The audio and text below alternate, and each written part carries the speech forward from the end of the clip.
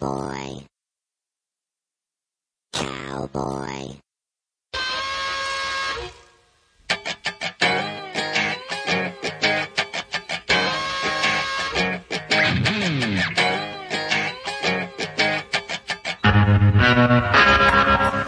Hello and welcome to Digital Cowboy's fantastic first anniversary episode.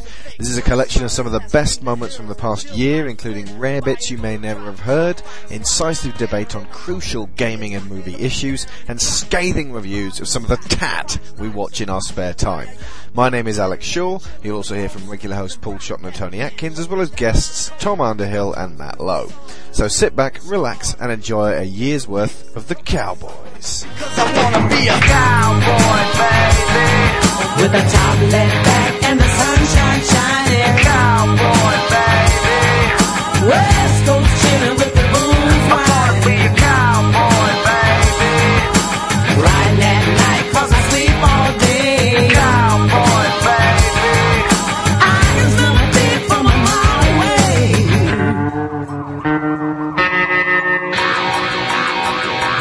Letters from Iowa Gemma. Iwo Jima. Letters from Iwo Jima. Okay, right. Now I'm going to start with my Clint Eastwood thing here. I have to say this because obviously it's going to turn up in the podcast. Right. It's not really a rant. It's just basically it is an admission that I do not gel with Clint Eastwood movies. I completely understand that some of them are good, some of them are bad, some of them are masterpieces such as Mystic River, but I have not watched a single one and gone, that speaks to me on some level that I can't even articulate. Because, to me, and I've said this over and over and over, each Clint Eastwood movie seems to be speaking on another level, some sort of old man reflecting on life, looking at things in a very quiet, very contemplative way. Okay, Space Cowboys I kind of enjoyed, but that's because it had a little bit more energy, because most of the time I just feel like there's some sort of ghostly Morgan Freeman behind my left ear going, sometimes there's a man who must go to war for his country. And when he goes to war, he finds something in himself that he had not dreamed was there. And sometimes there's a man, just keeps going on and blah blah blah, and people talk and you don't like them much, and then it ends after 4 hours. The films are for adults. Yes, so you keep telling me, implying that I am not an adult because I don't like them. Yes. Well done. Is that right? Is that the divide? Yes. It is a simple case of, if you don't like Clint Eastwood films, you're a child. Yeah, okay, right, that's perfect. Yeah, What's brilliant. the one what was it called? Oh, Blood something or the other. It was terrible. Bloodwork. What? Bloodwork, yeah, it was Bloodwork. rubbish. Absolute Rubbish. garbage. Tops. From beginning to end. There's a line where I think Jeff Daniels said, oh man, I almost came when you said that. I just thought that the entire movie in a sort of roundabout sort of way. It was just awful. But he went from really shit to then I think, really good. Mystic River, $1 Million Baby, etc. All marvellous films, I think. And I really like Flags of Our Fathers as well, although it is occasionally a little bit sort of... Strains the patience. I think is the word. American. And lastly, just on a more comedic note, regarding the actual nominations, best makeup. Yes. Click.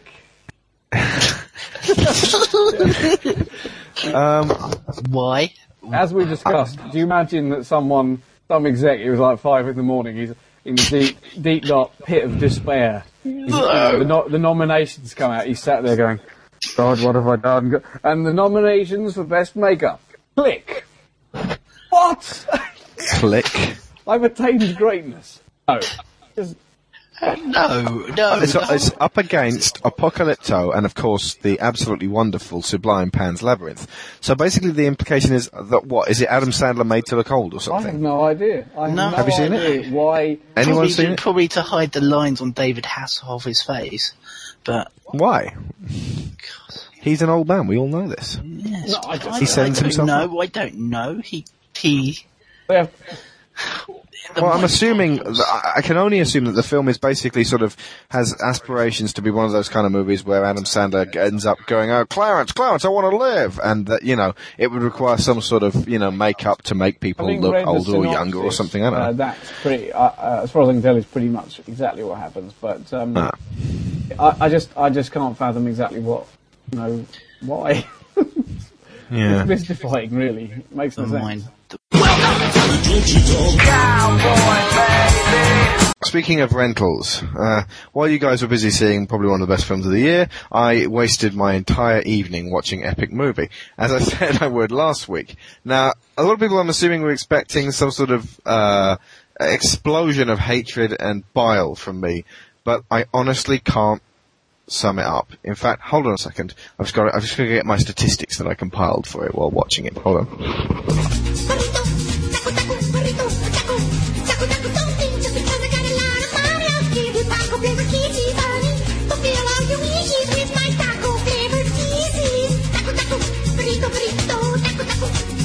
Okay, got them. Right. These are the statistics for the film. Rather than actually trying to do a proper review for it, because it is just a collection of extremely lazily thought out jokes. That's all it is, really. That's all the Scary Movie movies are, and the Epic Movie and the Date Movie. Don't think it's anything else. It's not a collection of jokes that people have sort of finely crafted, or like Airplane, something in context. It's nothing like a return to the halcyon days of the Naked Gun, or Hot Shots even. It's just a collection of poor ass jokes. Things like, for example, Cal Penn sort of playing Augustus Gloop in the Charlie and the Chocolate Factory segment, which I have to mention, by the way, Crispin Glover was in.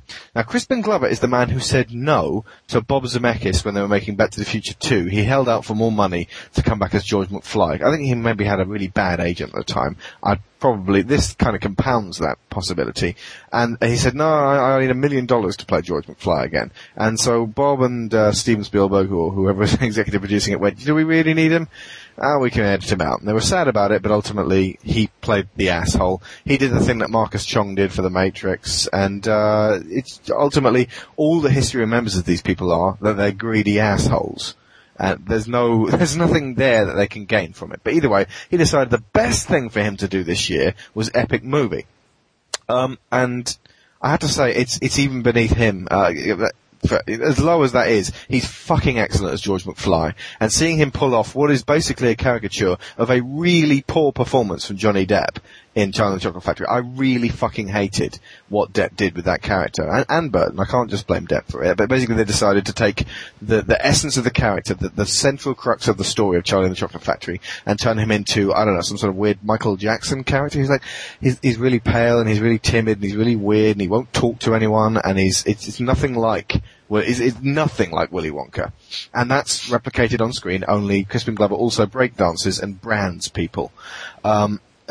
Okay, so anyway, Cal Penn goes to the Chocolate River, starts eating what's clearly a turd, and then Crispin Glover says after an agonizingly long moment, not because it's like, oh, that's such a bad joke, but because it's just like, could you just get to the punchline, please?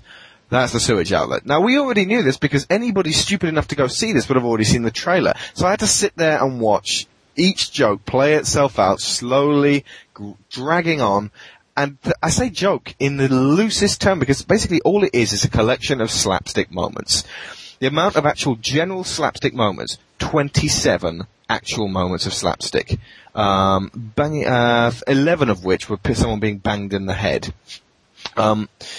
3 instances of extra falling over, 20 instances of a dated pop culture, lots of rapping, lots of sort of break dancing and stuff, and like, you know, oh, we can't, I think people are nodding off, let's throw in some big-titted women. 11 racial stereotypes, 4 instances of stupid voices, 6 instances of baldy humor, 10 instances of fart or poo or bodily fluid jokes, here's the thing that really kicked. 22 jokes that were hammered into the ground. I mean, like, once they'd done the punchline, they went back and did it again and again and again. Okay, these are not movies. These are just collections of fucking rubbish.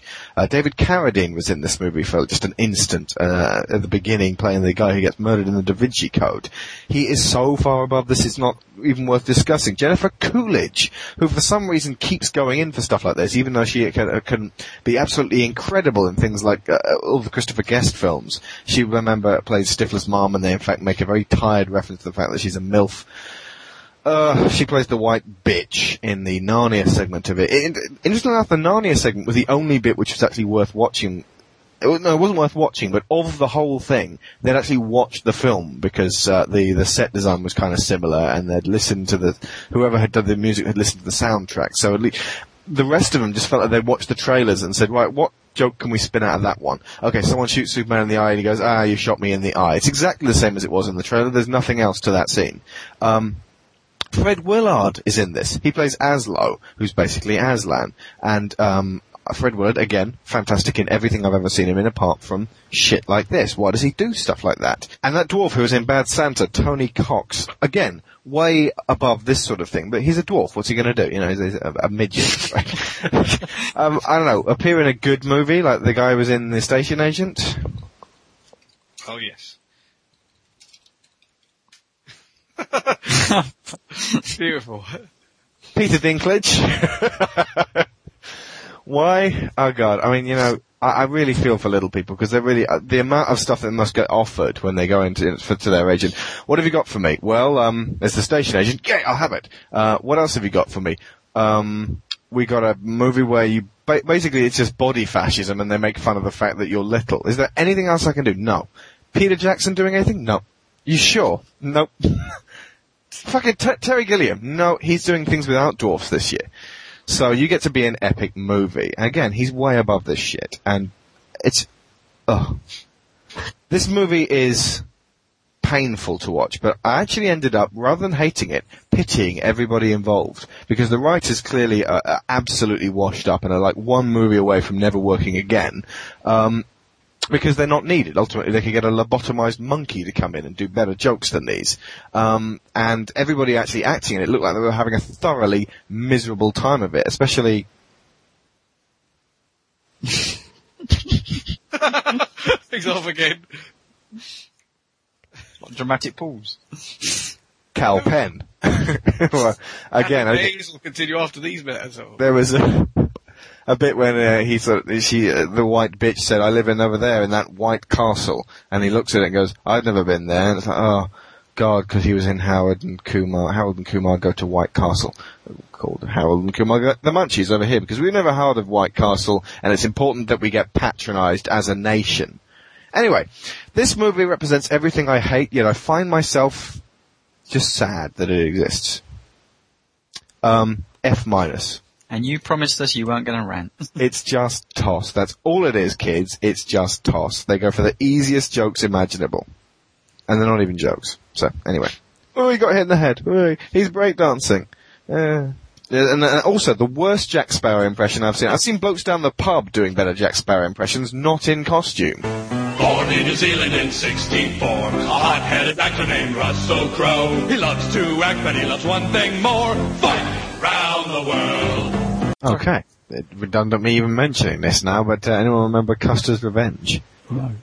Before my time. Oh, right, yes, sorry, yes. Yes. Custer's Revenge was a game for the Atari 2600 released by Mystique under the brand Swedish Erotica and featured a naked general... Now, when I say naked General Custer, we're talking about the days of pixels, where everything was like 4 pixels high, and we're talking Pac-Man here. A naked General Custer advancing across the screen, dodging arrows, until he could reach a topless Native American woman who was apparently tied to a pole, and then rape her.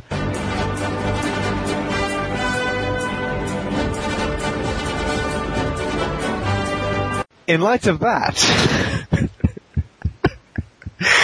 I think Hot Coffee is actually quite tame, and that was years ago. But you'd think the game's mostly something like Postal, which just involves, different points of the body which you can blow an arm off and deconstruct a body in every way, shape or form. Well, not just that, but ultimately being able to go mental in public with, real people. Yeah. Much like Grand Theft Auto, but the point is that there's nothing else to do in the game in Postal. But this is funny, so you'd think it would be a game like that would actually pick up all the controversy because, it's very violent and it teaches kids a far worse behaviour than, look, mummy and daddy have sex. It's a killing simulator. Yeah, it's... Horrific, deplorable violence is okay as long as they don't use any naughty words. I believe that was from South Park, Bigger, Longer and Uncut. I think we could wander into America's law and policies on guns and violence over sex for a very, very long time and deconstruct that, but really that would make actually a fairly interesting podcast to talk about, guns aren't linked to crime in the States, apparently. Apparently not. And you'd be a fool and a communist to make the connection. It's worth mentioning, by the way, if you look up Carmageddon on Wikipedia, it says underneath it, for the Random Acts of Kindness event, Carmageddon, see join me. Please, folks, don't get the two confused. One of them is an absolutely pointless game where you butcher innocent people in your car. Another one is basically a big meeting of very, very nice people where you sort of get together, hug each other, give each other cups of tea, and give presents to random strangers. Oh, I want to play Carmageddon Apocalypse Now. Oh, Carmageddon 2 Apocalypse Now. Oh man. Carmageddon 4 was cancelled. Oh, why? And Carmageddon TV never released due to Gizmondo's demise. Maybe that was a game where you got to drive in a Ferrari Enzo and crash into trees. Or you allowed Dietrich to drive you. I'm still looking at Custer's Revenge. Jesus Christ. It's grim.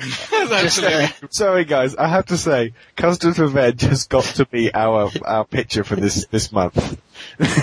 For the actual digital Cowboys. Will you block out the penis? No. Leave it in there. No, leave it in. I think that's just offensively stupid. That is extraordinary. He looks like a badly drawn pink cactus. Quite incredible. Custer's Revenge. Check out Beat 'em and Eat 'em. In this game, the player controls a pair of nude women who scuttle back and forth underneath a building as a ridiculously well-endowed man constantly ejaculates from the rooftop. The objective is to move these women so they consume the man's semen before it hits the ground. Our BBFC rating is going higher and higher every day. It's extraordinary. Every uncaught sperm is sacred and could have been a famous doctor or a lawyer. Where are they catching it? Well, God, this makes Manhunt 2 seem positively mature. That's unbelievable.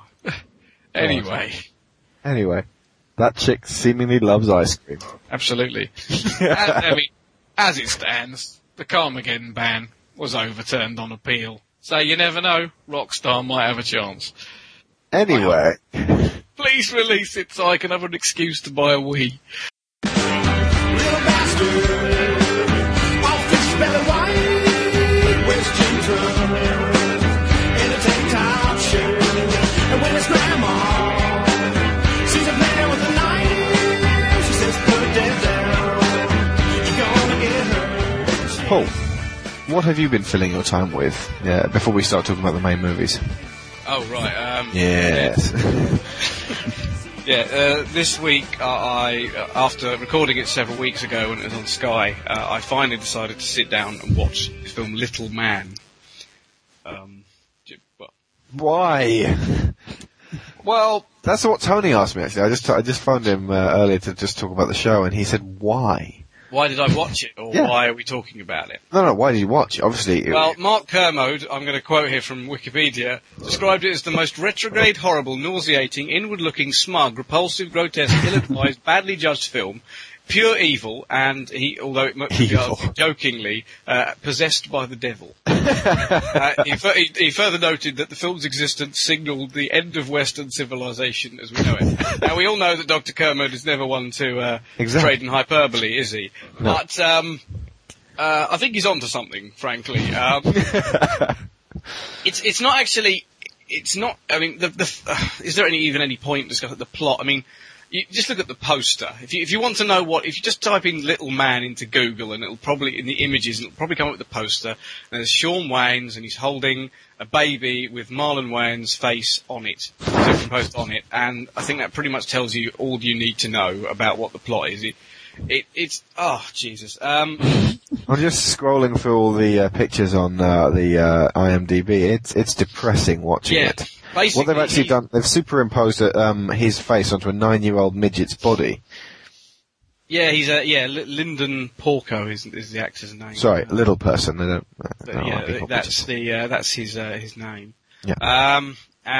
But that's basically the baby is basically he's a criminal. He's released from prison, and through various sort of, I mean, really stretching credibility even for this, various contrivance, he ends up basically posing as a baby to get a diamond back. Now, it's the plot's obviously completely irrelevant. It's the hilarious, in inverted commas, situations that director Keenan Ivory Wayans and his siblings sort of, eke from this dynamite material. Basically, if you can imagine, just about everything that is wrong with modern comedies, every single gag you can possibly think of that is unbelievably inane, just has you sort of slapping your forehead, or possibly in sort of taking a brick to your head, punching your eyeballs out, anything else, just to avoid what's going on. Plus, they stick in this really sentimental, saccharine claptrap in there as well, just to I suppose give it some kind of point, like the Sean Wayans character is all about he wants to be a dad, blah blah blah. His wife, is on trying to get promotion, blah blah blah, etc. And then you just imagine, just stick in all of the usual cliches. You know what? What's really depressing is that for one, there's Alex Borstein is in this film. Now, Alex Borstein is the voice of Lois in Family Guy. She's very, very funny, and she's had some I've seen her in a couple of things. Very funny. She was in some sort of Hilary Duff film, wasn't she? Yeah, she was she actually had a very funny cameo in an episode of Friends, which I think was to do with some sort of vagina monologues thing. I seem to call it. Chandler gets sort of stuck in. I'm sure Liz will know exactly what I mean, but and that's her. That's Alex Borstein. Now, she's very funny, and she's just completely wasted in this sort of drivel. Chaz Palminteri, I mean, really. I mean, this is the guy who's in The Usual Suspects. Rob Schneider turns up in a dinosaur suit. I mean, this is the sort of thing that is low, frankly. Well, could be, yeah. I'm going to say that Deuce Bigelow made me chuckle on occasion. European Gigolo, not so much. Not so much. But this is from the makers of White Chicks. Yes. Of a quality. I can't really. I mean, basically, I watched it with my brother. Well, my brother watched half of the film with me, and we came to the conclusion that it's just, every 5 minutes there was just a groan, sort of, rolling, sort of hunched over, just sort of in. Just the sheer horror of it all, really. I can't really recommend it to anyone at all. If you're listening to this podcast, if you've watched the film and you like it, stop listening to this podcast. Basically, it completely goes against everything. It's the absolute antithesis of what I like in films, if you think about it in those terms. It's just, it's completely at odds with what I find funny, and, it's just a horrible, horrible, horrible film, and it should be buried in the desert with those E.T. games. Okay. I'm gonna say this because you're reviewing it, and so you can't say it, but, so you didn't like it then? Absolutely. I'll ask myself the same question. So I didn't like it then. Apparently not. Okay, so what is it? It's basically, if you are thinking about committing suicide and you need something to push you over the edge, this is the film to watch, right? It's the film to watch. Okay. There could. I'm trying to understand under what circumstances it would actually make any sense for you to watch it. No, there isn't. Well, just because you've heard it was rubbish, and so you. Yeah, if you've heard there is. I suppose there is some curiosity value to be had from. It can't be that bad. It can't. But no, it really is. I mean, it was released, I think, pretty much. Dirty Sanchez, the movie, which I've seen bits of because it's been on TV a couple of times, and that is also equally horrendous. Which bit? Various bits of it. It's the people, The thing with the Jackass movie, we're going completely off topic here. But the thing with the Jackass movies is the people are likable. That's what makes Jackass actually work.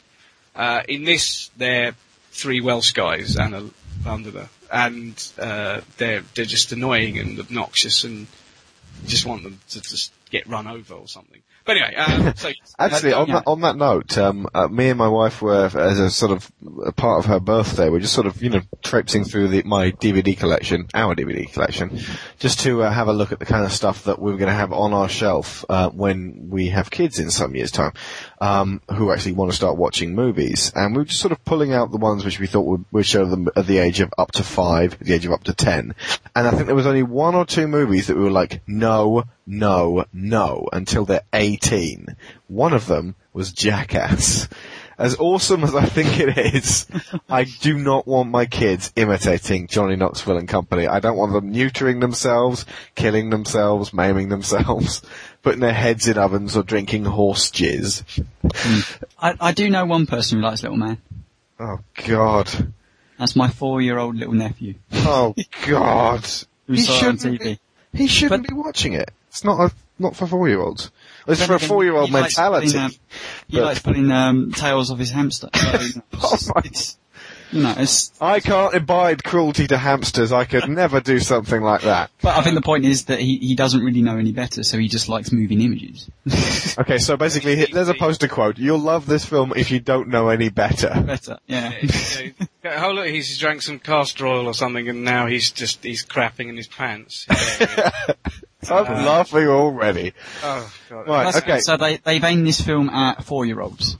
That's not bad. Yeah. 4-year-olds. If you're old enough to basically be mistaken for what the little guy is pretending to be, then maybe it's the right film for you.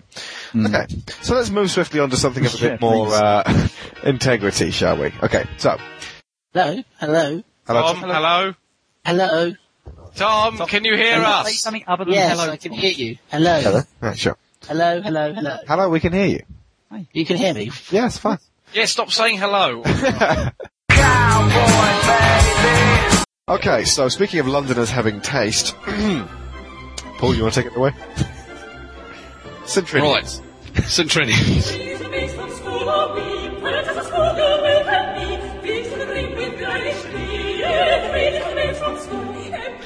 Yeah, my brother and I have a tradition, my other half, as you refer to.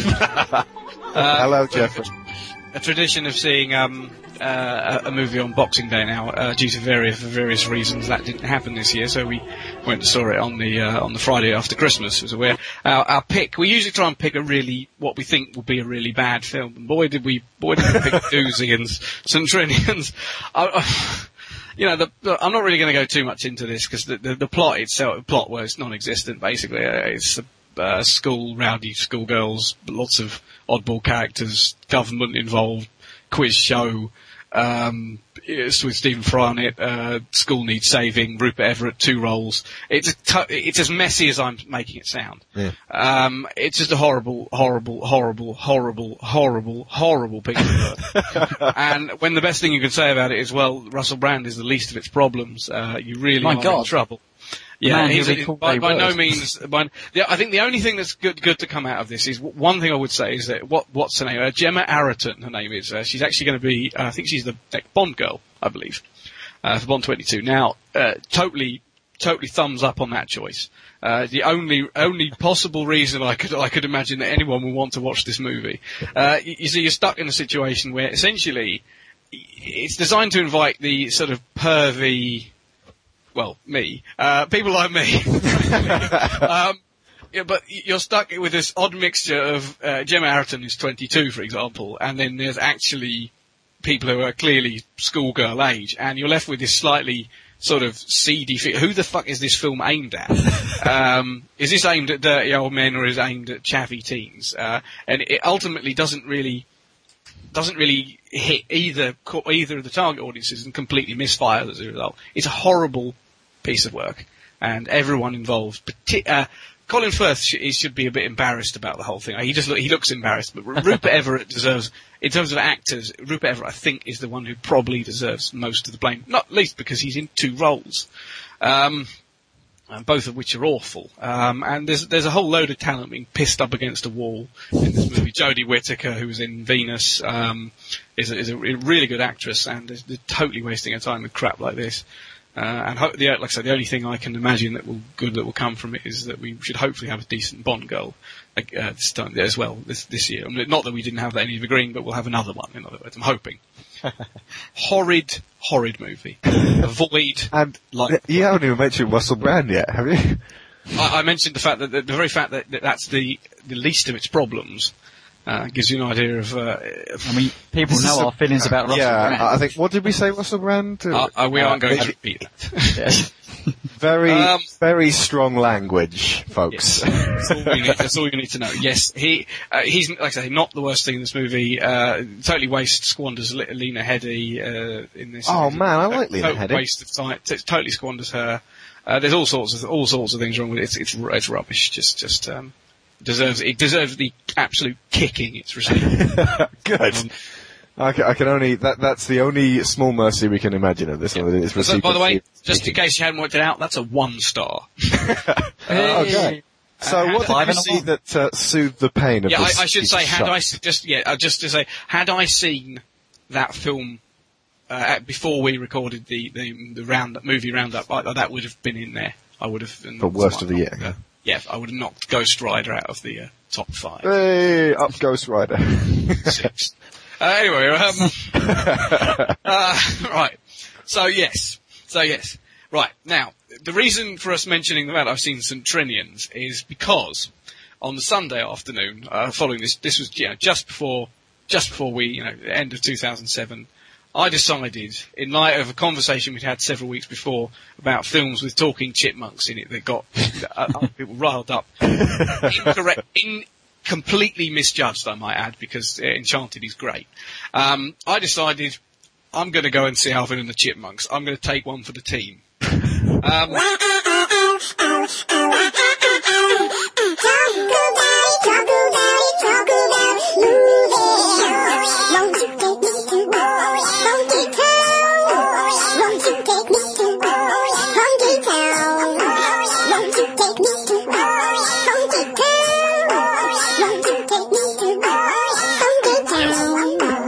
Please take into account that this is 2 days after the horror of St. Trinians. I'm pretty despondent, pretty sort of, oh Christ, the whole world's falling apart. By the way, my brother hated it as well, who I went to see it with.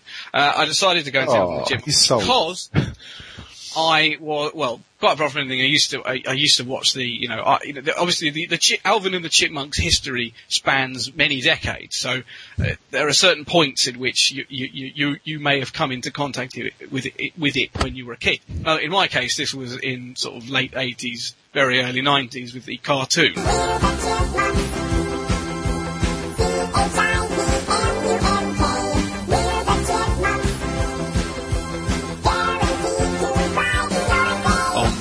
Or whatever, BBC, whatever the hell it was, wherever the hell it was playing. BBC, yeah. Yeah, I used to watch it quite a lot, and always quite enjoyed it.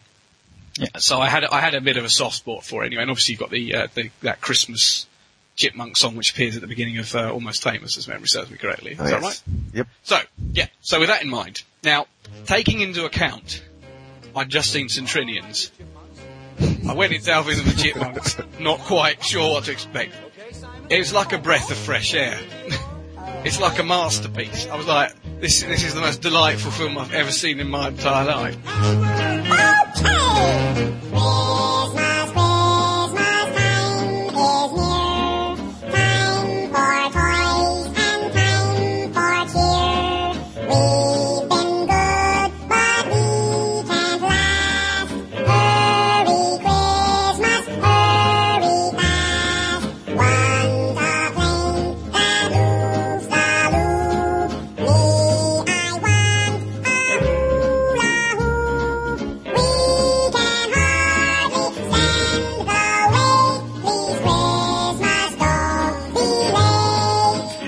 Light of day, it's a bit rubbish. I'll be absolutely honest. It is a bit rubbish.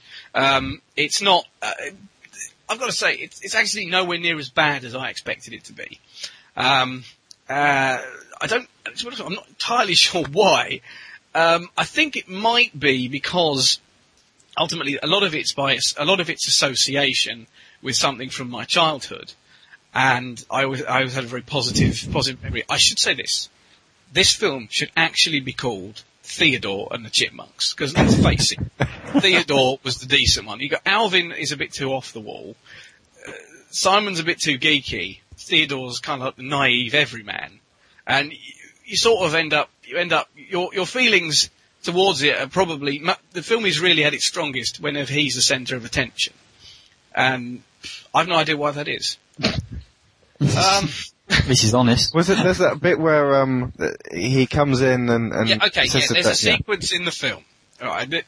Now I'll stress this. Obviously, I'm a bit whatever about it. Not, cutesy babies, whatever. Don't really give a monkeys about whatever. Just doesn't terribly bother me.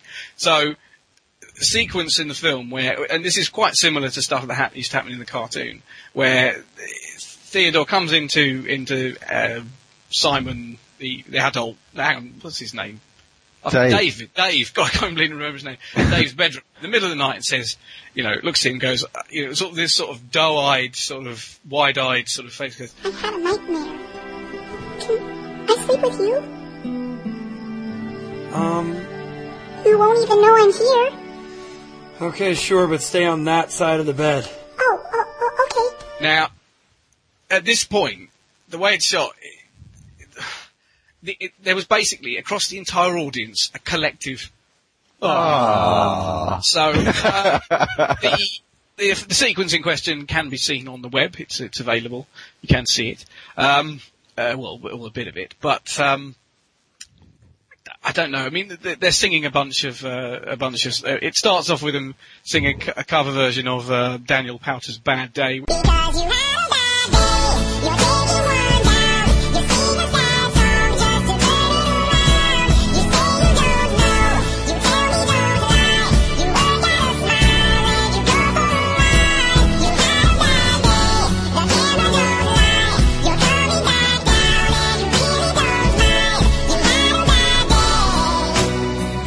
oh you had a bad day. Immediately got into my good books straight away because I actually quite like that song. And kind of goes from there. The plot, there's no real point. Is there, chipmunks in a forest, a tree gets cut down, they get shoved. Their tree they're living in gets cut down. Oh no, not the tree. The tree gets cut down. They're filling up with nuts. It's a long story. And they end up as the Christmas tree in a music. What's the word?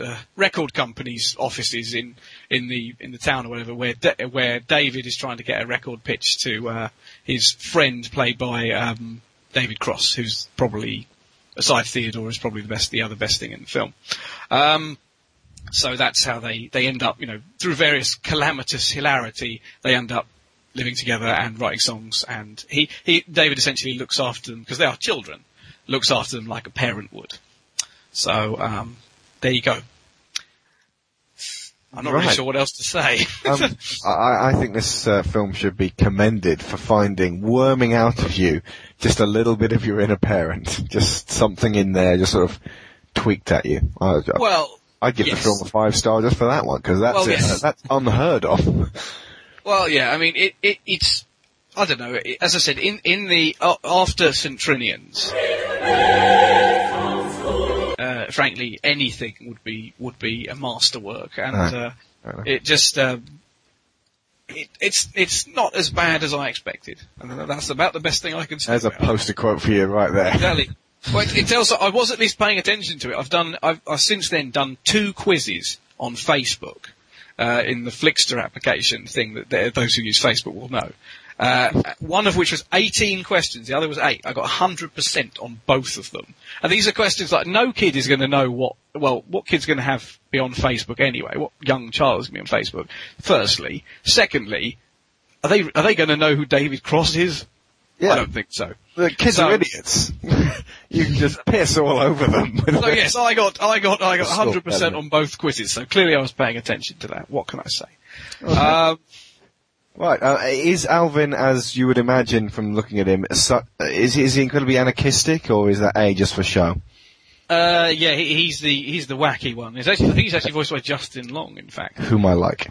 Yeah, so, this is the thing, this is why I think Theodore just inspires the, kind of, attitudes from most people, and he always did when in the cartoon. So this is really no different. Well, if I ever have kids in the next couple of years, I will remember this one I will forgive it the excrement eating, or at least holding in the mouth. Whoa, Theodore, did you just? Relax, Dave. It's just a raisin. Prove it. Okay.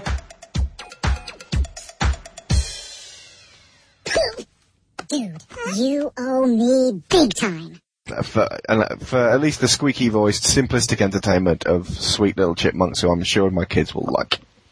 It is a bit rubbish, but frankly, in a world it's where sweet. Brilliance, I would, in spite of myself, enjoyed it, and I'd probably give it I suppose it would be a low end, but it would be a 3, very low end 3.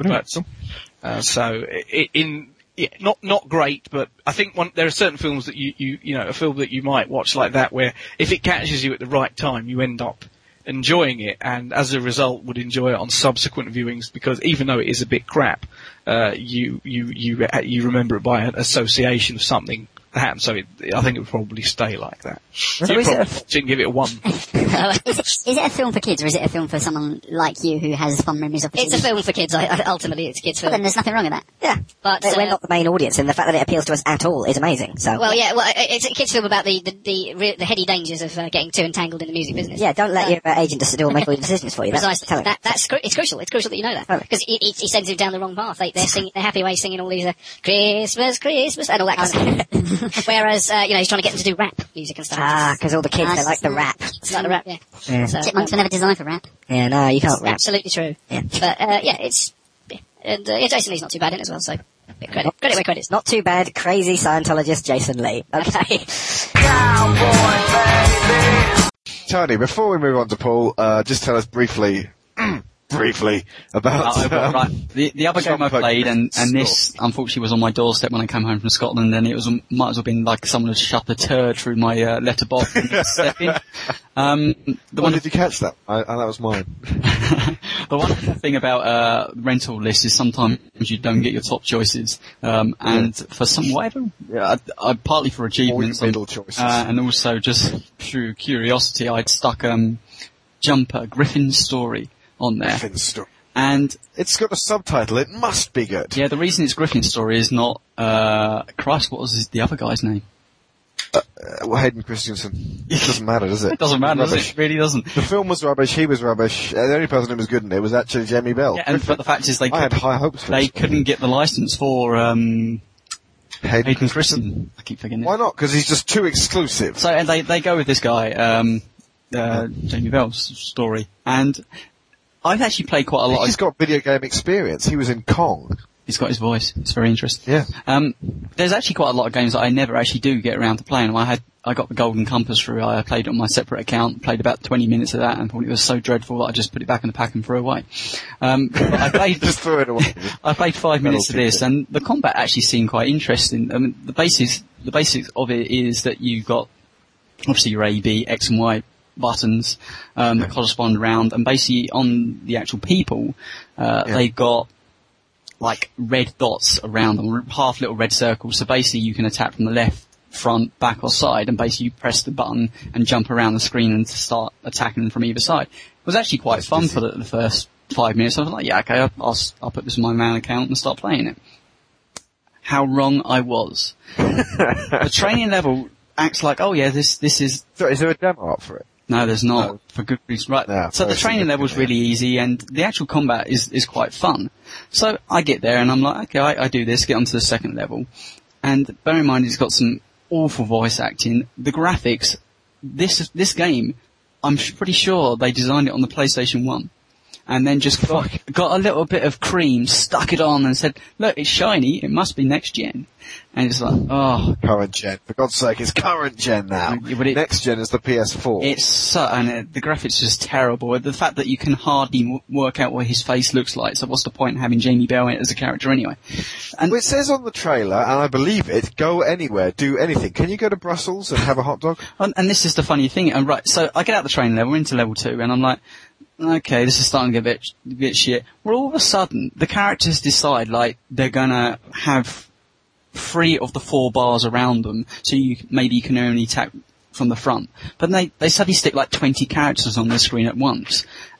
Mm-hmm. And so you're pressing A, and instead of jumping to that guy, it jumps to the guy next to him, because there's no real way of actually controlling this. Of course, that guy's got his shield up, knocks you down, you die.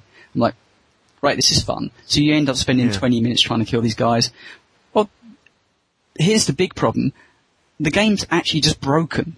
I got level 4, there's only 6 levels. And I got all the way through to this boss section, and I get up this set of stairs, and I'm like, where do I go? There seems to be no apparent way I can actually get out of this room. What it was, when you get to this top of the stairs, what I had to do was step off the edge of this cliff, because the game actually forgot to draw a set of stairs that took me down the edge of this side of this cliff. Jesus Christ. So I stand on these stairs and suddenly they magically appear, but it would appear that I can no longer walk down any of these stairs. So I'm just literally walking it, and it's drawing it in like half a millimeter in front of me until I get to the edge and work out there's a set of stairs. So I get further into the level, get to another set of stairs, and I drop through the game world. I'm like, you're joking me. How have I've dropped through the game world, and I'm literally like an ant on the map. Go anywhere, do anything. So I'm like, oh, you're kidding me. So I think, okay, right, I'll restart. So I restart that level, have the same problem with the stairs again. I reset the Xbox, have the same problem with the stairs again. So it's a programming error. So I get to that set of stairs again. I fall through the game world. It's done it twice. That's taken me an hour now to get there. Alright, I'll give it one more try. Finally get to this set of stairs, proving that maybe it wasn't broken in their playtest. I managed to get through over this set of stairs. I get to the boss. The boss is so rock hard that he kills me. And the game resets me at the checkpoint under this set of stairs broken in the bottom of the game world. I'm like, fuck it, brilliant. Sod you, Off. Straight back in the packet, threw it back in the post. Biggest piece of untested shit I've ever played for a very long time. If there's a thing for the worst game of the year, this is going to get it, because I can put up with games that are kind of just badly made, a bit like Soldier of Fortune, where it's just stupid. But one thing I hate is when games come out and they're just not being tested at all, so they're actually broken. So if somebody buys this, they're going to have the same problem. Because I tried it on 2 different Xboxes. I tried it on, my account and get in there, and it was just, that annoys me so much. So, not that anybody's going to probably go out and buy it, but just like the film, utterly forgettable. This is worse. It's broken. It's shit. It needs to be taken from the shelves, in my opinion, because I've wasted 5 hours up to that point, and I couldn't go any further because the game just didn't want me to do so. So, was there an H&C64 game where they hadn't finished the last level, so they put a really massive jump in there which no one could actually possibly do? And that just seems like that. These things get through playtest, really, though. It's just, yeah. The old Nintendo seal of quality and stuff like that. Don't resist anymore. So, what have you seen this week? Hey, I've seen Grindhouse. Grindhouse, but is it worth seeing? Is the thing. Yes, it's worth seeing. Really? Yes. Okay. Mate, I was the same as you, right? Mm-hmm. I saw that trailer, and I thought, what the hell is going on here? We got a chick with a gun for a leg, right? Yeah. And it just looked stupid. And we wondered whether they'd lost their sanity or what, I just thought they were asking about, because obviously it's amusing to them, and I just figured it was just some colossal in-joke, but... Yeah, exactly. Let's do something for the fun of it. Yeah.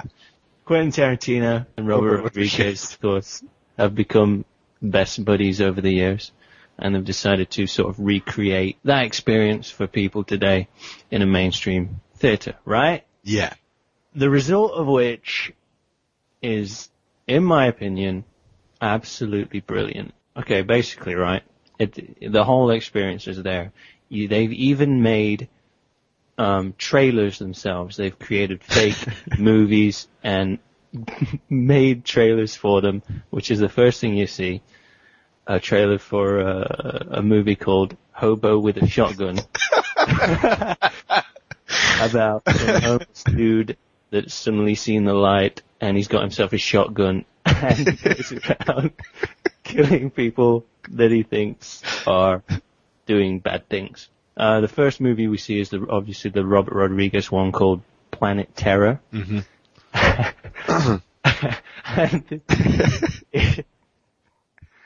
Robert Rodriguez is a very stylized director.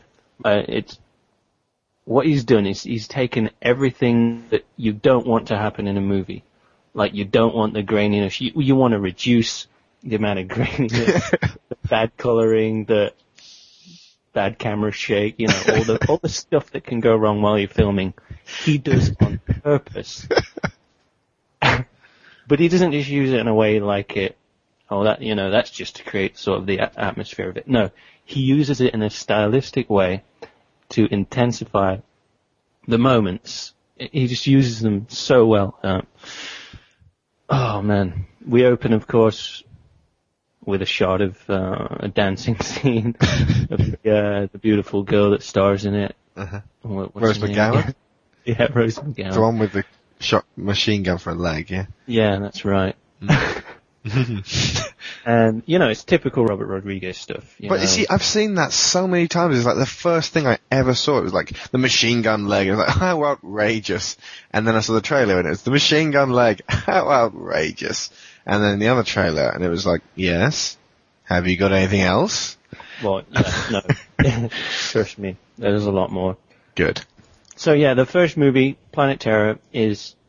I was just cracking up, and everyone was cracking up. The whole way through it is, it's hilarious, it pushes the boundaries, it just does so much cool stuff, cool effects, cool editing, and it's non-stop. Like, there's no bad bits, no boring bits, It sounds From Dusk Till Dawn flavoured, most definitely, and From Dusk Till Dawn is one of my absolute favourite schlock horrors. Yeah, exactly. Yeah. Okay, Death Proof. You've not spoken of this yet. Death Proof is, of course, the Tarantino movie. The second one you see. Mm-hmm. And for me, this is where it sort of I was starting to get a bit unsure about Tarantino. Uh-huh. The first one's brilliant, and then you get into the second one, and you don't know whether Tarantino's lost his mind or not. Right? Because he's such a brilliant director, and he's such a groundbreaking director that you really expect something, again, that's going to be groundbreaking.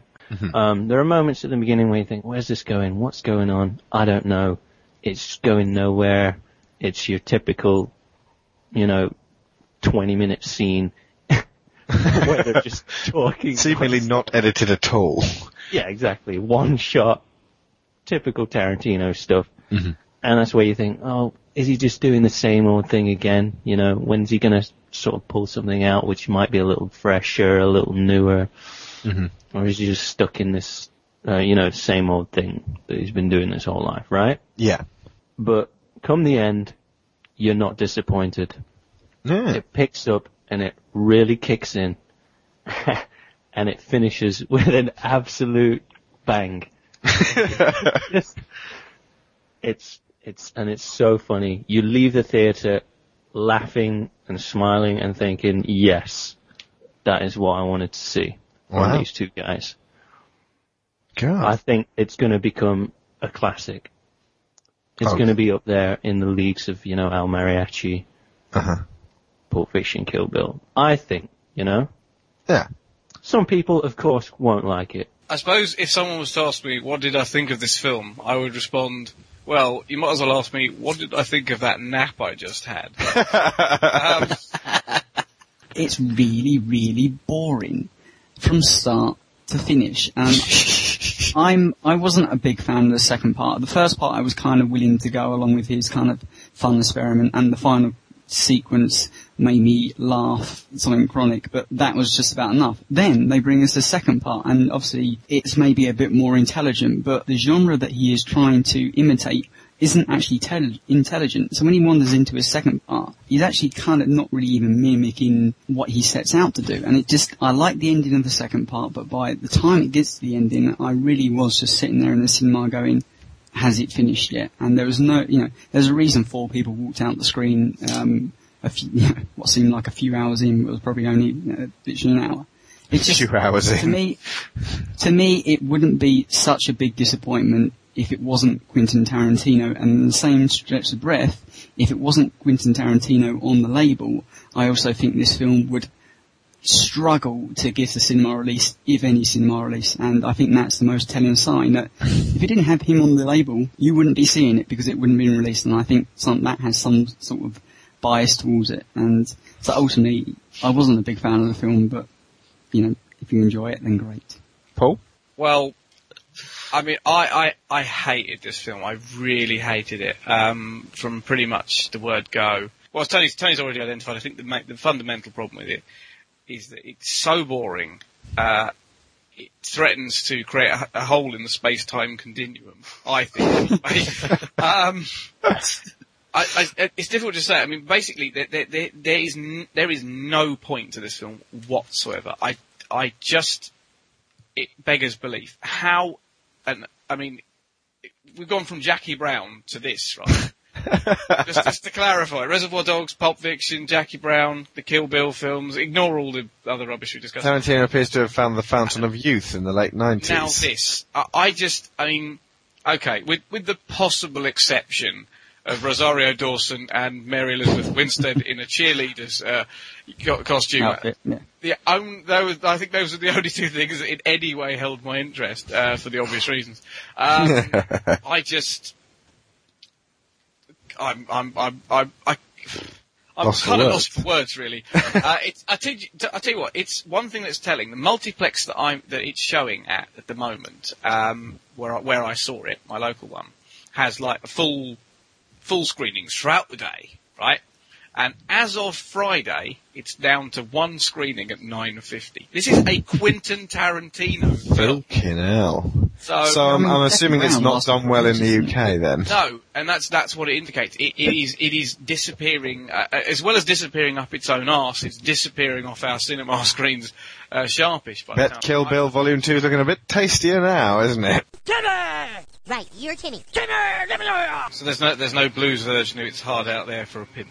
I did, yeah, I mean, the Oscar goes to It's Hard Out Here for a Pimp. I mean, there for a pimp. Jesus wept, I think is the word you're looking for. Can I just say, with regards to Black Snake Moan's opening, you said it basically has Christina Ricci fucking someone and some music. Justin Timberlake, yeah. Does it? That doesn't sound like it beats This Is England's Roland Rat opening. I didn't see This Is England. I'm not much for Shane Meadows, I've got to say. I didn't enjoy Dead Man's Shoes at all, and nothing I saw about This Is England really encouraged me on it. Great movie. Yeah, Room for Romeo I keep Brass. hearing that. Have you seen A Room for Romeo Brass? No, I haven't. I mean, I keep hearing good things about the guy, but I don't know. 24/7 is great as well. Something about his stuff just kind of doesn't appeal to me. I don't know. Maybe I should see. Characters. No, I'm joking. Trucky's gear's been stolen. Oh no, that's deeply unfair, as Al will probably tell you. I'm joking. No, yeah. I think I agree that although I liked Dead Man's Shoes, I wouldn't necessarily say I thought it was a little bit overrated. But This Is England. That's probably the best film I've seen this year so far. So, wow, which means you'll probably hate it. So, okay, right. Hypothetical situation. Christina Ricci fucking someone in an opening sequence, and that someone turns out to be Roland Rat. Best opening sequence ever? We've got it right here. I think you're truly disturbed. Oh God, nightmares. It was a good idea because it immediately got everyone on side straight away. Oh God.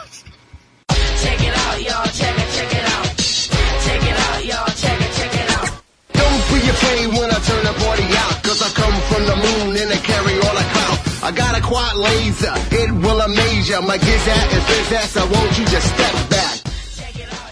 And I'm joined now by regular Digital Cowboy Paul Shotton and new Digital Cowboy, old friend of ours, Thomas Underhill. Tom is an aspiring screenwriter and possibly filmmaker. He's currently writing a script called Another Day at the Office, which I will let Tom describe. What I'm going to do right now is interview him and hopefully glean some insight into his creative processes. Okay, what's the film called, Tom? Okay, this film is called Another Day at the Office, and might I say it's a pleasure to finally be on Digital Cowboys. That is my pleasure as well. It's mine as well. So, Tom, how would you describe your film? First question. Okay, this is an underlyingly an assassin movie, but we're approaching it with the same intentions as Grosse Point Blank. Bit of humour, maybe referencing other films, such as the aforementioned Grosse Point Blank. Also references to other assassin films, with the same relevance as Shaun of the Dead and Hot Fuzz. Is it a serious movie? It is.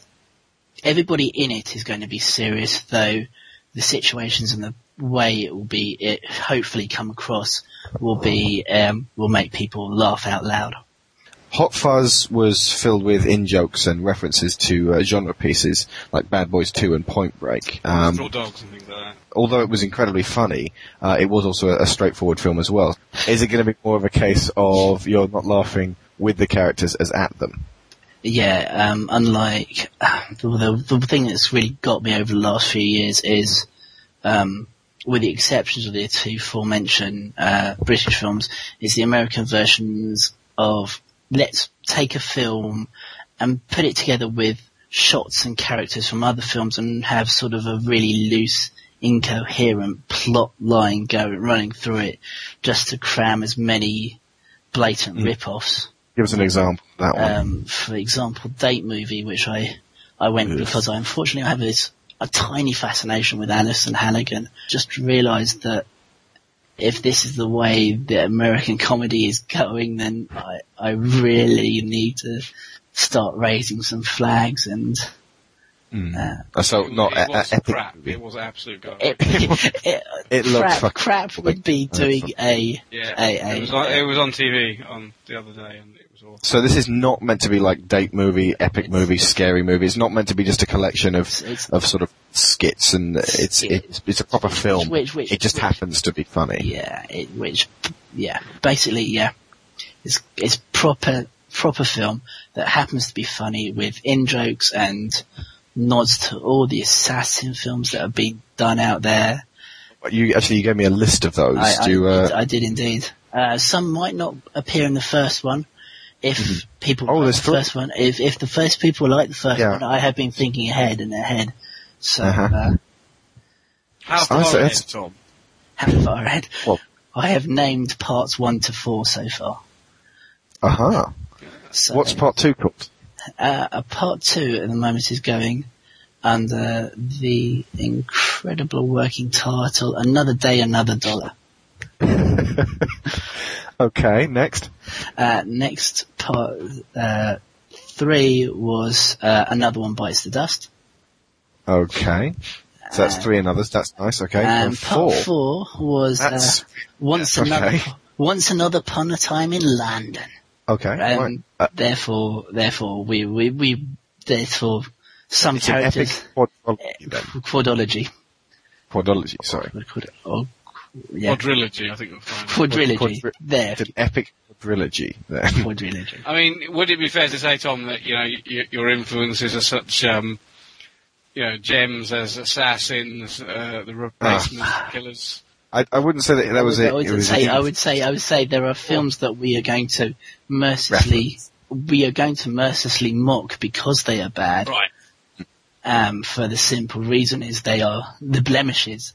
But then right. Sorry, no, okay, I misunderstood. No, I've just got your list here that you sent me. I've got, Assassins, Austin Powers. Oh, you got it. Good. Cool. Inside Man, The Jackal, The Killer, Layer Cake, and so forth. No, it wanted to give an idea of, what sort of films you have in mind with this script. I think that's more the point. We all know Assassins and Replacement Killers are rubbish movies. But there were a few little interesting scenes in there which had somebody had a little bit in more Assassin's time or case, patience. all involving Julianne Moore. Yeah. I did like the bit when Antonio Banderas was running around with 2 silenced guns. That was kind of fun. And the bit where he's anyway, we're going totally off track, but yeah, totally off track. Okay, right. And last question before we do a reading: who would you most like to work with? Again, eventually, anyone and everyone, I would say. But seriously. Good to see you really nailing it down there. Okay, not just on these projects, but on general projects. There are people I wouldn't mind being present with Kevin Smith on set, maybe. Uh-huh. Cool. Then actors, I would like to see if some Ricky Gervais, Martin Freeman. Oh, and then we've got our new dream wish list, Mishka Barton, who was formerly of the OC. We have Summer Gallo, who was in Serenity. We have sorry, 1 second whilst I find her on. Okay. To find her in my spank bank. There should be.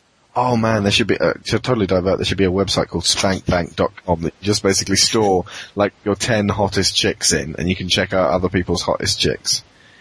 Yeah. Oh fuck. Okay, right. You heard it here. Googling that, don't you? Let's Google Spank Bank. Damn it. Of course, that does have like rather pervy connotations. No. It does. Oh no, there is one actually. It is called Spank Bank. Wow, Heidi Klum is flexible. Okay, we've had Zoe. Seems to really Zoe like Deschanel. bananas. Okay. Zoe Deschanel. Yeah. Yeah, Zoe Deschanel, who it's I not thought was Zoe. actually As people call her Zoe. Yep. Zoe with 2 O's. I think I might have called her Zoe the other day. You have, yeah. Yeah, who was in the absolutely fantastic and fabulous Bridges to Terabitha. Ah, you saw it? Yes. What do you say? Give us a quick review on someone else has. Again, fantastic. I was really hope it is the way kids' films will go. More live action, less toilet animation. Yeah, fucking hell. And the animated chickens and penguins. Totally. Okay, right, brilliant. So basically your student almost famous and all the real yes. There you go. Yeah, significantly. Again, is wrong 5 times over.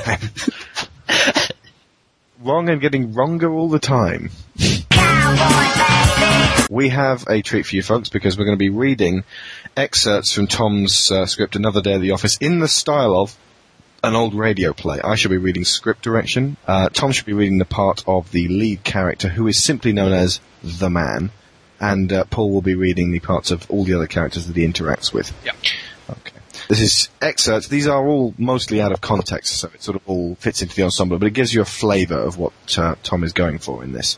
And if you'd like to be part of the development of this script, or you'd like to know more, then just email us at digitalcowboys@googlemail.com.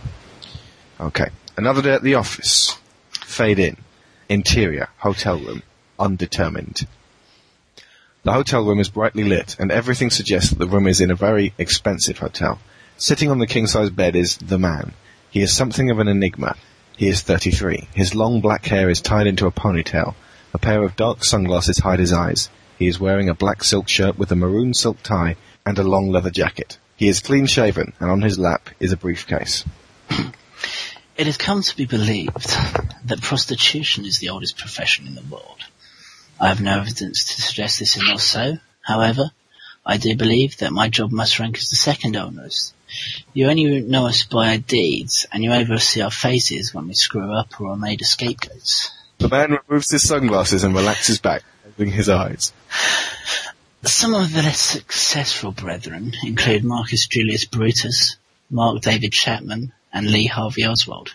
You know their names, you know their crimes, and because of this they are shining examples of what not to do in my trade. Anonymity is the key when you are an assassin. Oh, and in answer to your next two questions, yes, I remember my first kill, and I learnt my skills from my father. Right, the next scene that follows is a flashback to a very pivotal moment in the young man's life. Interior, a suburban home, night. A happy family scene is before us. Mother, grandmother, grandfather.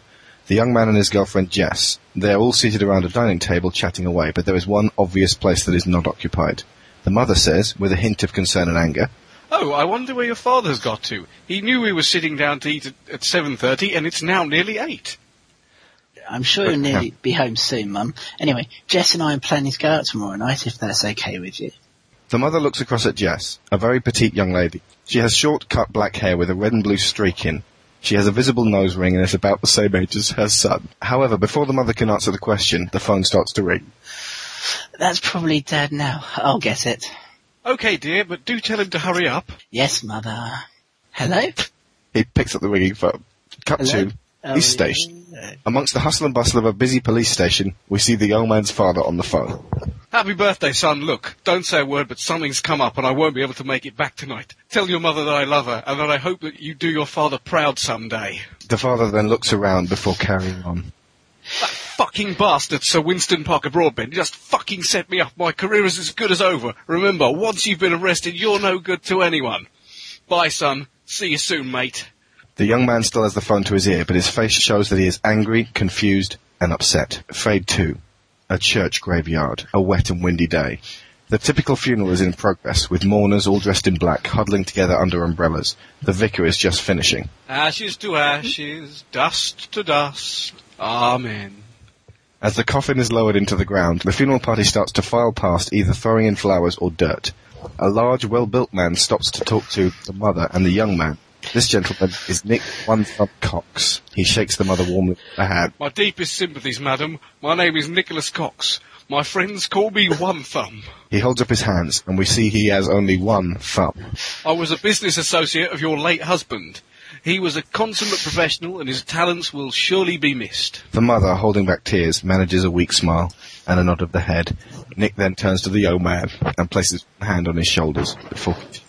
You look every inch like your father, young man. You'll do him proud one day." Nick gives the young man a hug and slips a small card into his pocket, breaks the hug, and gives a playful slap in the face. "Thank you, sir. Your words are very comforting." "Do me a favour, son. Call me Uncle Nick from now on." Nick walks off. Cut 2. Interior. Hotel lobby. Day. It's a large, expensive hotel lobby somewhere in the southern United States. The doors to one of the lifts open and a number of people step out, including the man. We notice that he is clean-shaven and he has his hair tied back. He is wearing a shirt, tie, smart-looking trousers, a long leather coat and sunglasses. He is also carrying a large briefcase. He looks quickly around as if choosing where to go first before walking over to the reception desk. On the reception this particular day is Lucy, a young lady. She is wearing a name badge with her name and the words trainee receptionist on it. "Hello, sir. How can I help you today?" Do that in a southern accent, Paul. I can't do a southern accent. Right. Hello, sir. How can I help you? "Hello, sir. How can I help you today?" The man removes his sunglasses, leans forward and reads her name badge. "Well, Lucy, I'm staying in room number 1666, and I was wondering if the motorbike that my friend delivered for me has arrived yet. I would be very grateful if you could find out." "Certainly, sir." Lucy disappears for a moment and returns with 3 keys on a Harley-Davidson key ring. There is also a piece of paper attached to them. Lucy is looking at it as she returns. "Here they are, but before I hand them over, I need to ask you the security question on this piece of paper. Is that okay?" "Sure." "Okay. What is the make of the car you drive at home?" "That would be a Canardly Rolls." Lucy nods. As she hands over the keys, she shakes her head and looks a little worried. The man, seeing how worried Lucy is... "Yep. Great car on hills. It can hardly get up them, and at the top it just rolls back down." Lucy looks blank for a second, then starts to giggle. "Oh, I get it now." Trying to control her giggles, she regains her composure. "Is that all, sir?" "No. Don't suppose you can tell me where I can find something to eat, please?" "I certainly can, sir. Just over there in the restaurant." Pointing. "Our world-famous all-you-can-eat breakfast is only $10 a head and running for another half hour." "Thank you very much, Lucy." "Have a nice day, sir." The man puts his sunglasses back on, like Blade, turns around and then walks... No, it's more George Clooney, not Blake. Yeah, okay, sorry. Yeah, totally. The man puts his sunglasses back on, turns around, and then walks towards the restaurant. Interior. A busy hotel restaurant. The people are a mixture of businessmen and tourists. Waiters and waitresses are bustling around with jugs of fresh juices and pots of tea and coffee. We see chefs making waffles and pancakes to order. We can see hot lights with sausages, bacon, mushrooms, tomatoes, beans, and other hot foods. We can also see tables of fresh fruit and cereal. The man wanders around to the buffet and finally sits down with a huge plate of food to relax. A few moments later, a waiter comes over. Can I get you anything to drink, sir?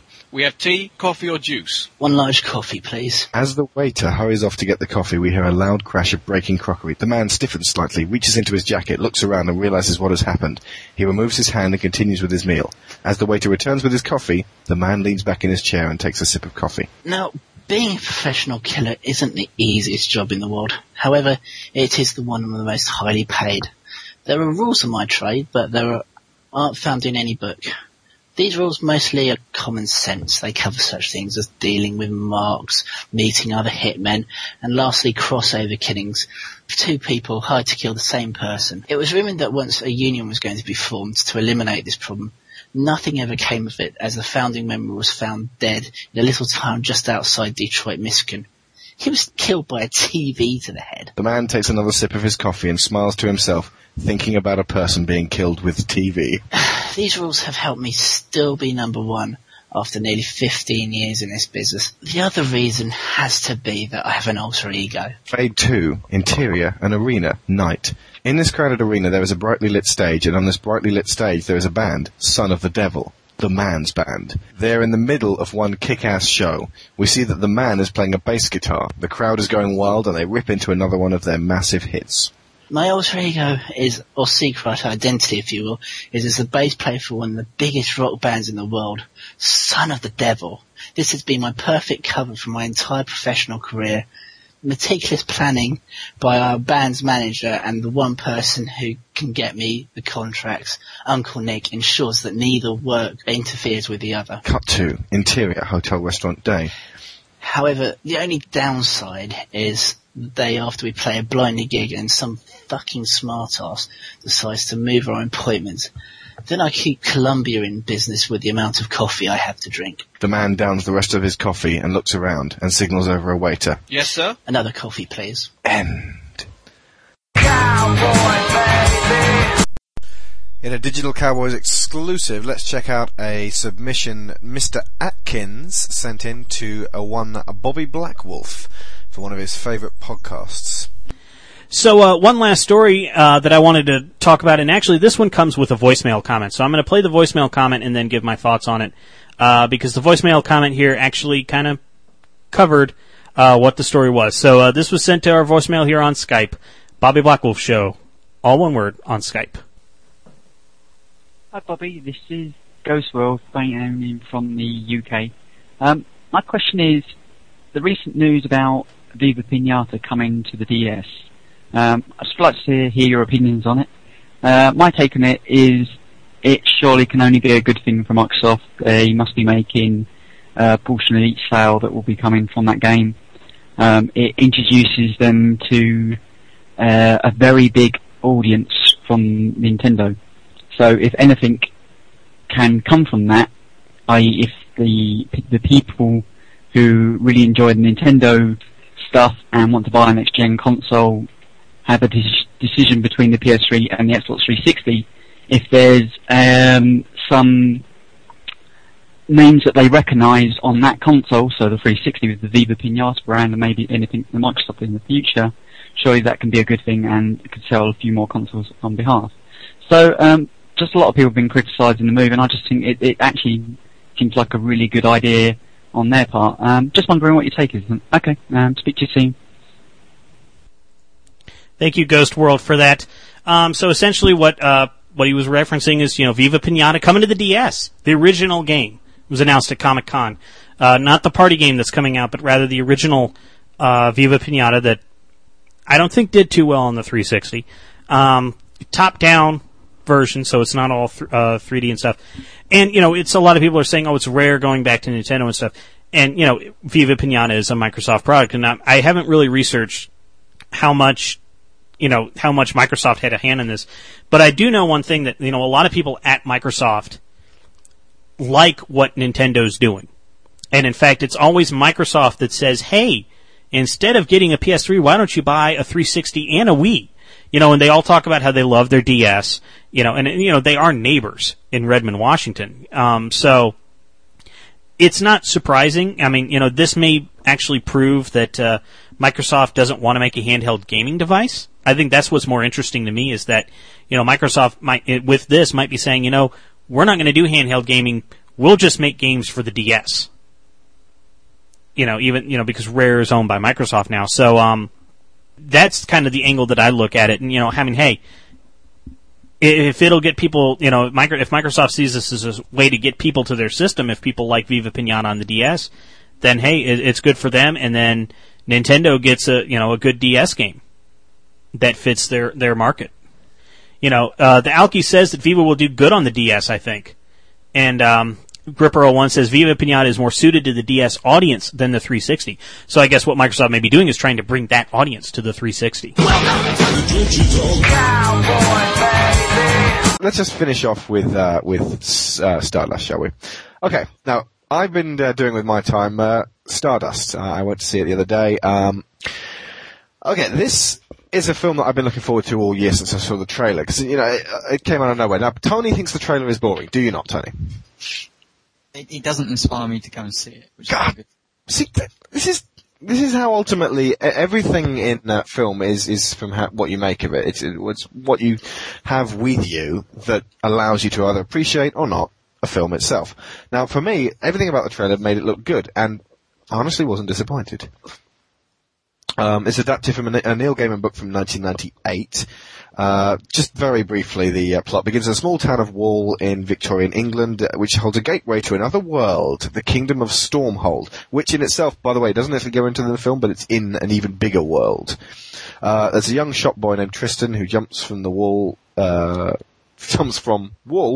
to Stormhold to fetch back a fallen star for the girl he's besotted with, played by Sienna Miller, whom is becoming a bit of a chav icon in her own right.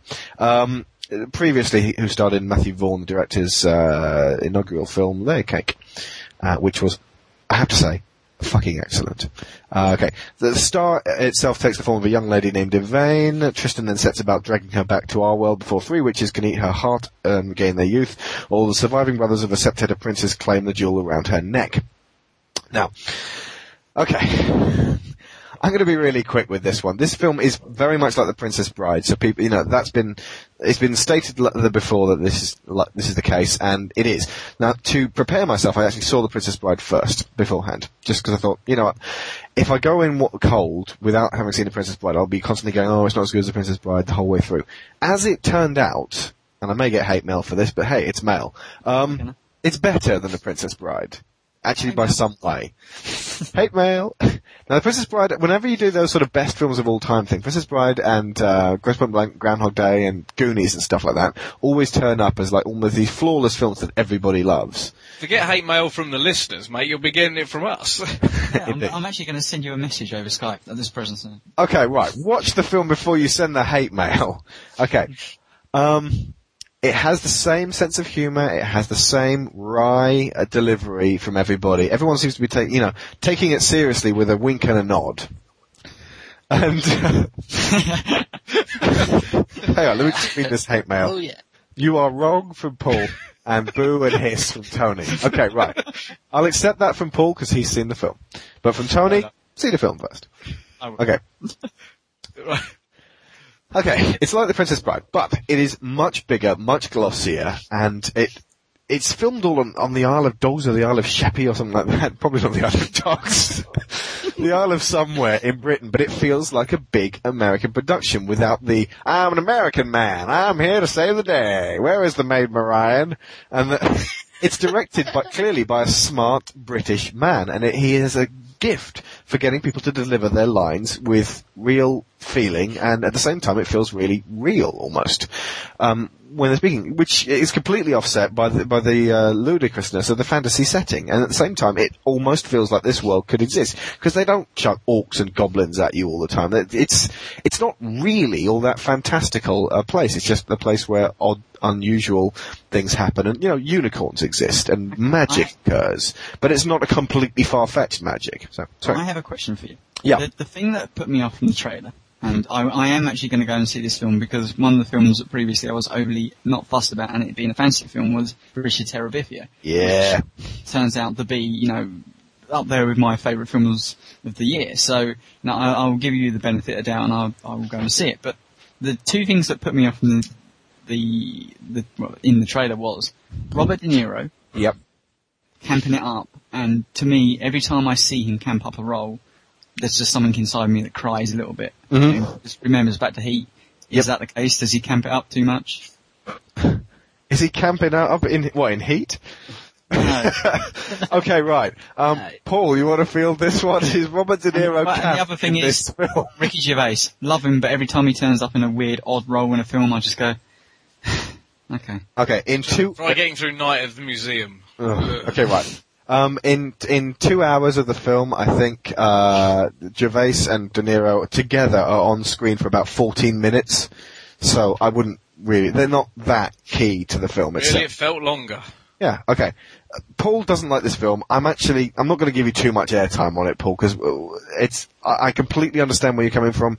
You're not big on fantasy. But what I'm trying to do is paint a picture of this that has not been put out by the rest of the media, because no one else seems to like this film. Okay, Gervais himself is playing Andy Millman in Extras, playing Ray in When the Whistle Blows. He even at one point goes, woohoo, and tips his hat in a weird way. It's like, oh my god. And then he is rendered incapable of the power of speech and starts going, which is what Ricky Gervais does to relieve himself of pressure. We apologise to people with headphones on at that precise moment. Once again, he's playing himself, and I don't think Ricky Gervais is capable of playing anybody else. I don't know why he's in the film, but I don't dislike seeing him on screen, and De Niro himself is a good role. I'm interested to hear what Paul actually does to say for a counter argument, and maybe you can finish up with why you think. Firstly, you think maybe that is a bit wrong. So Paul, go for it. What the whole thing, or whole thing. You're talking about De Niro. I think fundamentally it does come down partly to the fact that there is a certain element of fantasy cinema, in inverted commas, that I just can't stand, and this seems to tick all the boxes. I'm a big fan of Matthew Vaughn in general. Obviously, I'm really big fan of Layer Cake, having seen it umpty-thrumpty years before any of you guys. And being on the DVD. And being on the DVD and Blu-ray in the extra features, as a special bonus for that, because I was at the Q&A. That'd be the short edition. So, awesome. Just check me out. But yeah, so now I went into this, although the trailer, I'm with Tony on this, I was thoroughly nonplussed about it. I went in, okay, it's Matthew Vaughn, I'll give it the benefit of the doubt. I personally think he needs to stick to what he does best, which is clearly in the harder-edged gangster, what kind of gangster, that kind of movie. He's better at that. It's like with Robert Rodriguez doing the Spy Kids movies. It just doesn't seem to work. The whole film is just a bit of a mishmash, of, so many different plot strands going on at once that I could barely keep up with it at points. And I found it often quite tedious as well. There was a lot of the acting isn't very good. Actors just seem to have been chucked into it just for the hell of it. Well, Paul, can I just counterpoint for just 1 second? Go for it. I found the film fascinating. I was engaged the whole way through. I knew exactly what was going on. I thought the acting was great. Carry on. But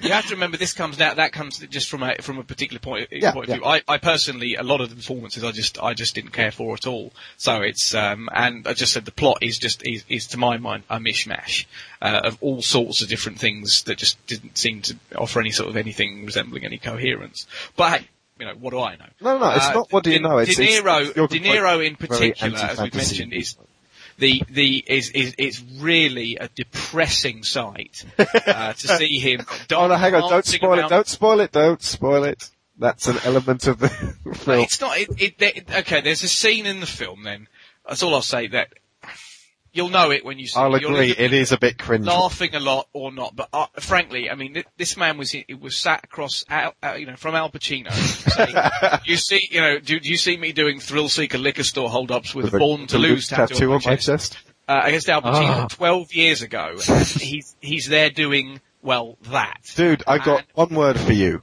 Showtime. I don't doubt he's had lower lows. That to me, it really hit home, and it was just like, oh, for God's sake! And it was dialogue when I was like, he didn't just refer to him as a whoopsie, did he? Oh my, embarrassing sort of, fist in mouth, something your granddad would have probably thought was racy and out there in terms of a line of dialogue, and it just interjection. I thought the dialogue was great the whole way through. I'm referring to one specific thing. I just didn't care for it at all, and it was just a real disappointment in comparison, particularly coming from Matthew Vaughn. I can understand why, if you're big into fantasy cinema and all that, you'd probably get a bit of a kick out of it. But for me, as was the case with Bridge to Terabithia, I was like, can we just get the fantasy bit? Can we stop that now and get back to reality, which I thought worked much better. Right. Because I thought that side of it was way more interesting than the playing around in the woods thing.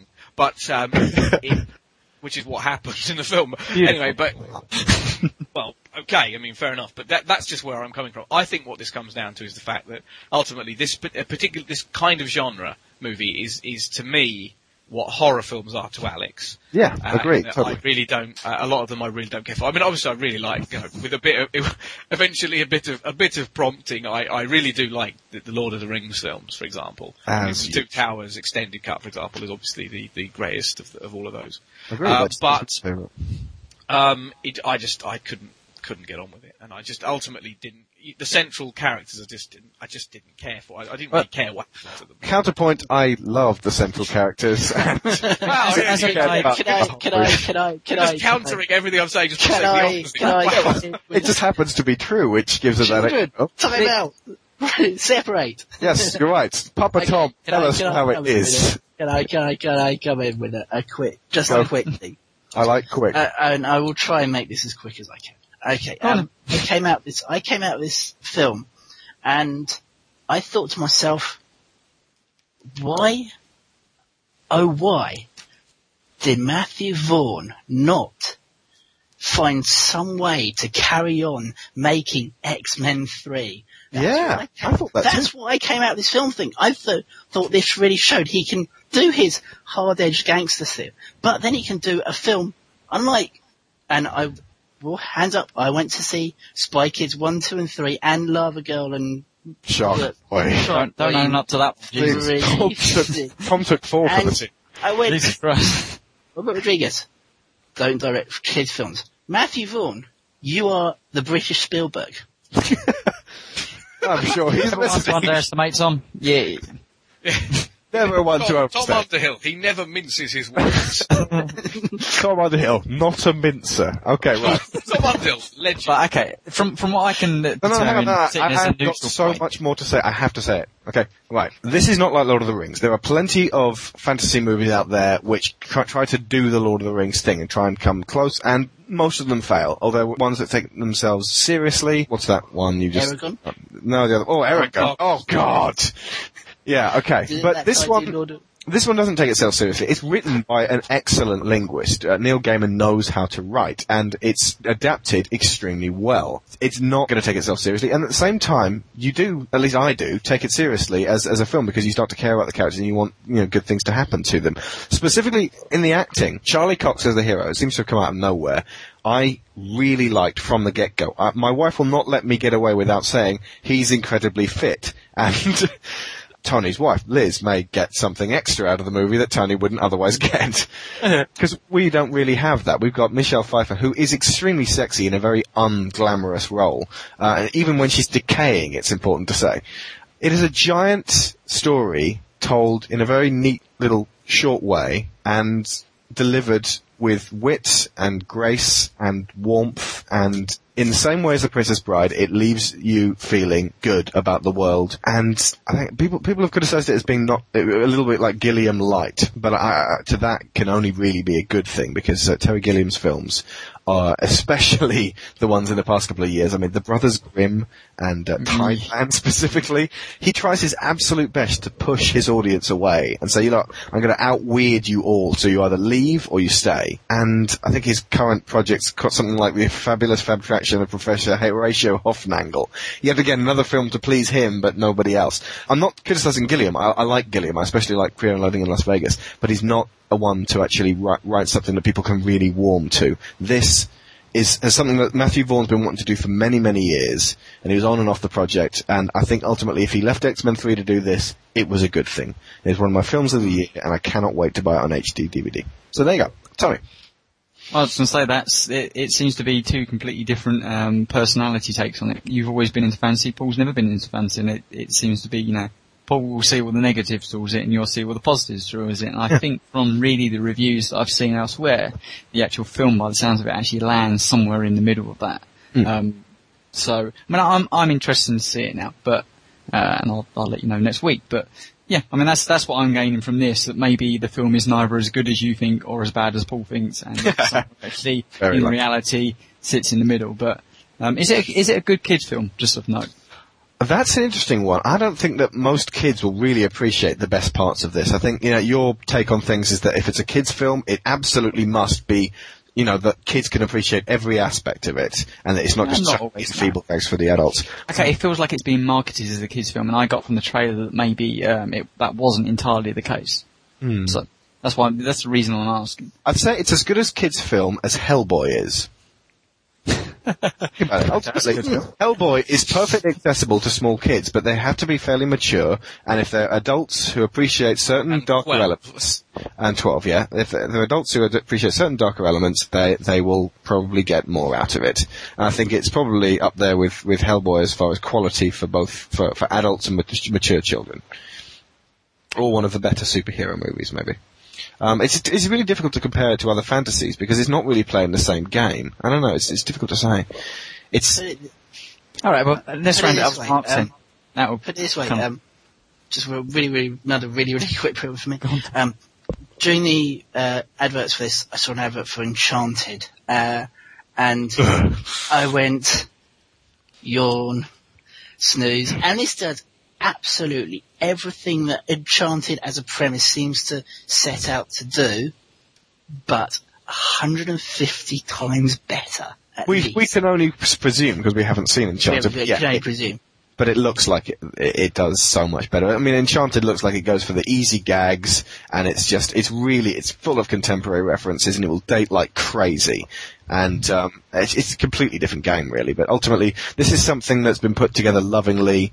That could go down in history as cinematic history at least, as maybe a forgotten classic or possibly even a guilty pleasure if people are going to define it as a fairly rubbish film. It's really good stuff for me. Anyway. Okay. Well, stepping in, ring, ding, ding, review scores, please, gentlemen. Paul. Who wants to go first? I'm going to go with an A. I'm going to go with an A on this one because an A+ would be something like Lord of the Rings. But this is a definite A because it made me feel great. And Paul. An E. I love the varying spectrum. It's somewhere between an A and an E. I'm definitely erring on the side of Alex for this one. Definitely an A, solid A for me. Okay. As opposed to Dark is Rising, which is, I can't say it's the worst film I went this year. So Rush Hour 3, man. What do you want? Yeah, I saw Rush Hour 3. So it's E- for Dark is Rising. Jesus. You say Jesus, that's what Paul thought of yours. Wow. Well, I honestly hoped that Paul would like it more than he did. I was not surprised. So did I. Yeah. I like Matthew Vaughn and I'd like to meet him. Yeah, I was just going to say, we've got, obviously, coming up next week, we've got, slightly opposite end of the scale. We've got Eastern Promises, David Cronenberg's new film, and Sicko as well are out. And I actually saw just briefly mentioned, I saw an Irish film at the weekend called Once, which actually has certain fairy tale elements in it as well. And I think that is one of the best films I've seen this year. It's really, really, really lovely film. I come with a massive grin on my face. Some reviewers have found it irritating. They're wrong. So it's not being I would shown say those there. reviewers are irritating. So that's all I have to say about it. It's terrific. If you get a chance to see it, it's about, the whole process of making music, which obviously is something I'm a bit more interested in now than I say was a year ago, thanks to a certain music rhythm game. It's wonderful. I won't bore you with what the plot's about, but just, if you get to see it, it's highly recommended. I would, but it's not on the cinema. Ag. Here's a little bit from a joiny radio show I was on when my erstwhile host and sometime mentor, Matt Fowler, made 2 grievous errors in judgment in a row when choosing his music, if you consider what was the major news early last year. I hope this doesn't offend anybody, but you have to admit it's funny. Yeah, and before we jump into the more music, we have a much better way for people to ring in if they want to jump in on the show. We have sorted out a better number that works a lot more reliably than my infernal mobile. It's a nice London number. It's 020-8123-9564. And then maybe we'll do this music quiz with Alex if one of our 3 listeners rings in. Ooh, Gresham's very good. He's typing it into the chat room for us. Yep, it's 020-8123-9564. We'll take a song break. We'll have another track sourced from the Podshow Podsafe Music Network at music.podshow.com. This track's called Madeline. It's by a guy called Lee Broderick. And if I recall, it's quite nice. We'll be back in about 4 minutes once we've done this song. Please forgive me, Madeline. Wish I was there for you again. But don't think of me not being around. Just listen for the sweet, sweet sound of the taxi pulling up the driveway. I'm coming home soon. Coming home soon. I love it when Right, due to incredibly poor music choices on my part, we skipped one song into another song that should have probably also been skipped for all sorts of news-related reasons, so I'm going to go for something else that I'm sure I won't be cringing at. Why the hell am I playing these songs this week? We'll go to another song from the PMN. This one's called Reinforced Concretes by Ember Swift.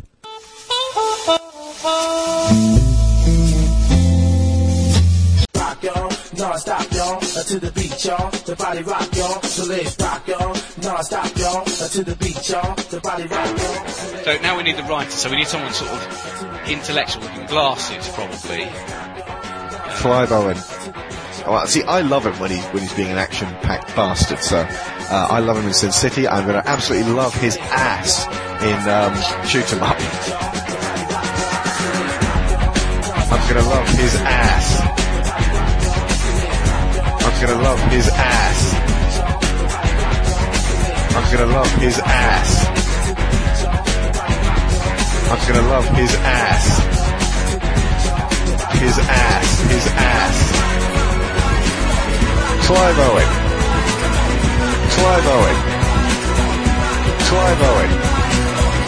Clive Owen. Clive Owen. Clive Owen. Ass. Alex is crushing his ass. It's not just his ass, it's the whole of him. All of Clive Owen. The whole of him, so you can take that, extract that bit as well. So. And it's a very manly man crush. I don't want to do gay things with him. I'd like to shoot bad guys with him. I'd like to shoot bad guys with him. I'd like to shoot bad guys with him. I'd like to shoot bad guys with him. I'm gonna love his... I'd like to shoot bad guys with him. I'd like to shoot bad guys with him. I'd like to shoot bad guys with him. But I'll be behind him while he's doing it. Clive Owen. Clive Owen. Oh, see, I love it when he's being an action-packed bastard, so... Because I love his ass. Love that man. Love that man's ass. No, okay, right, no.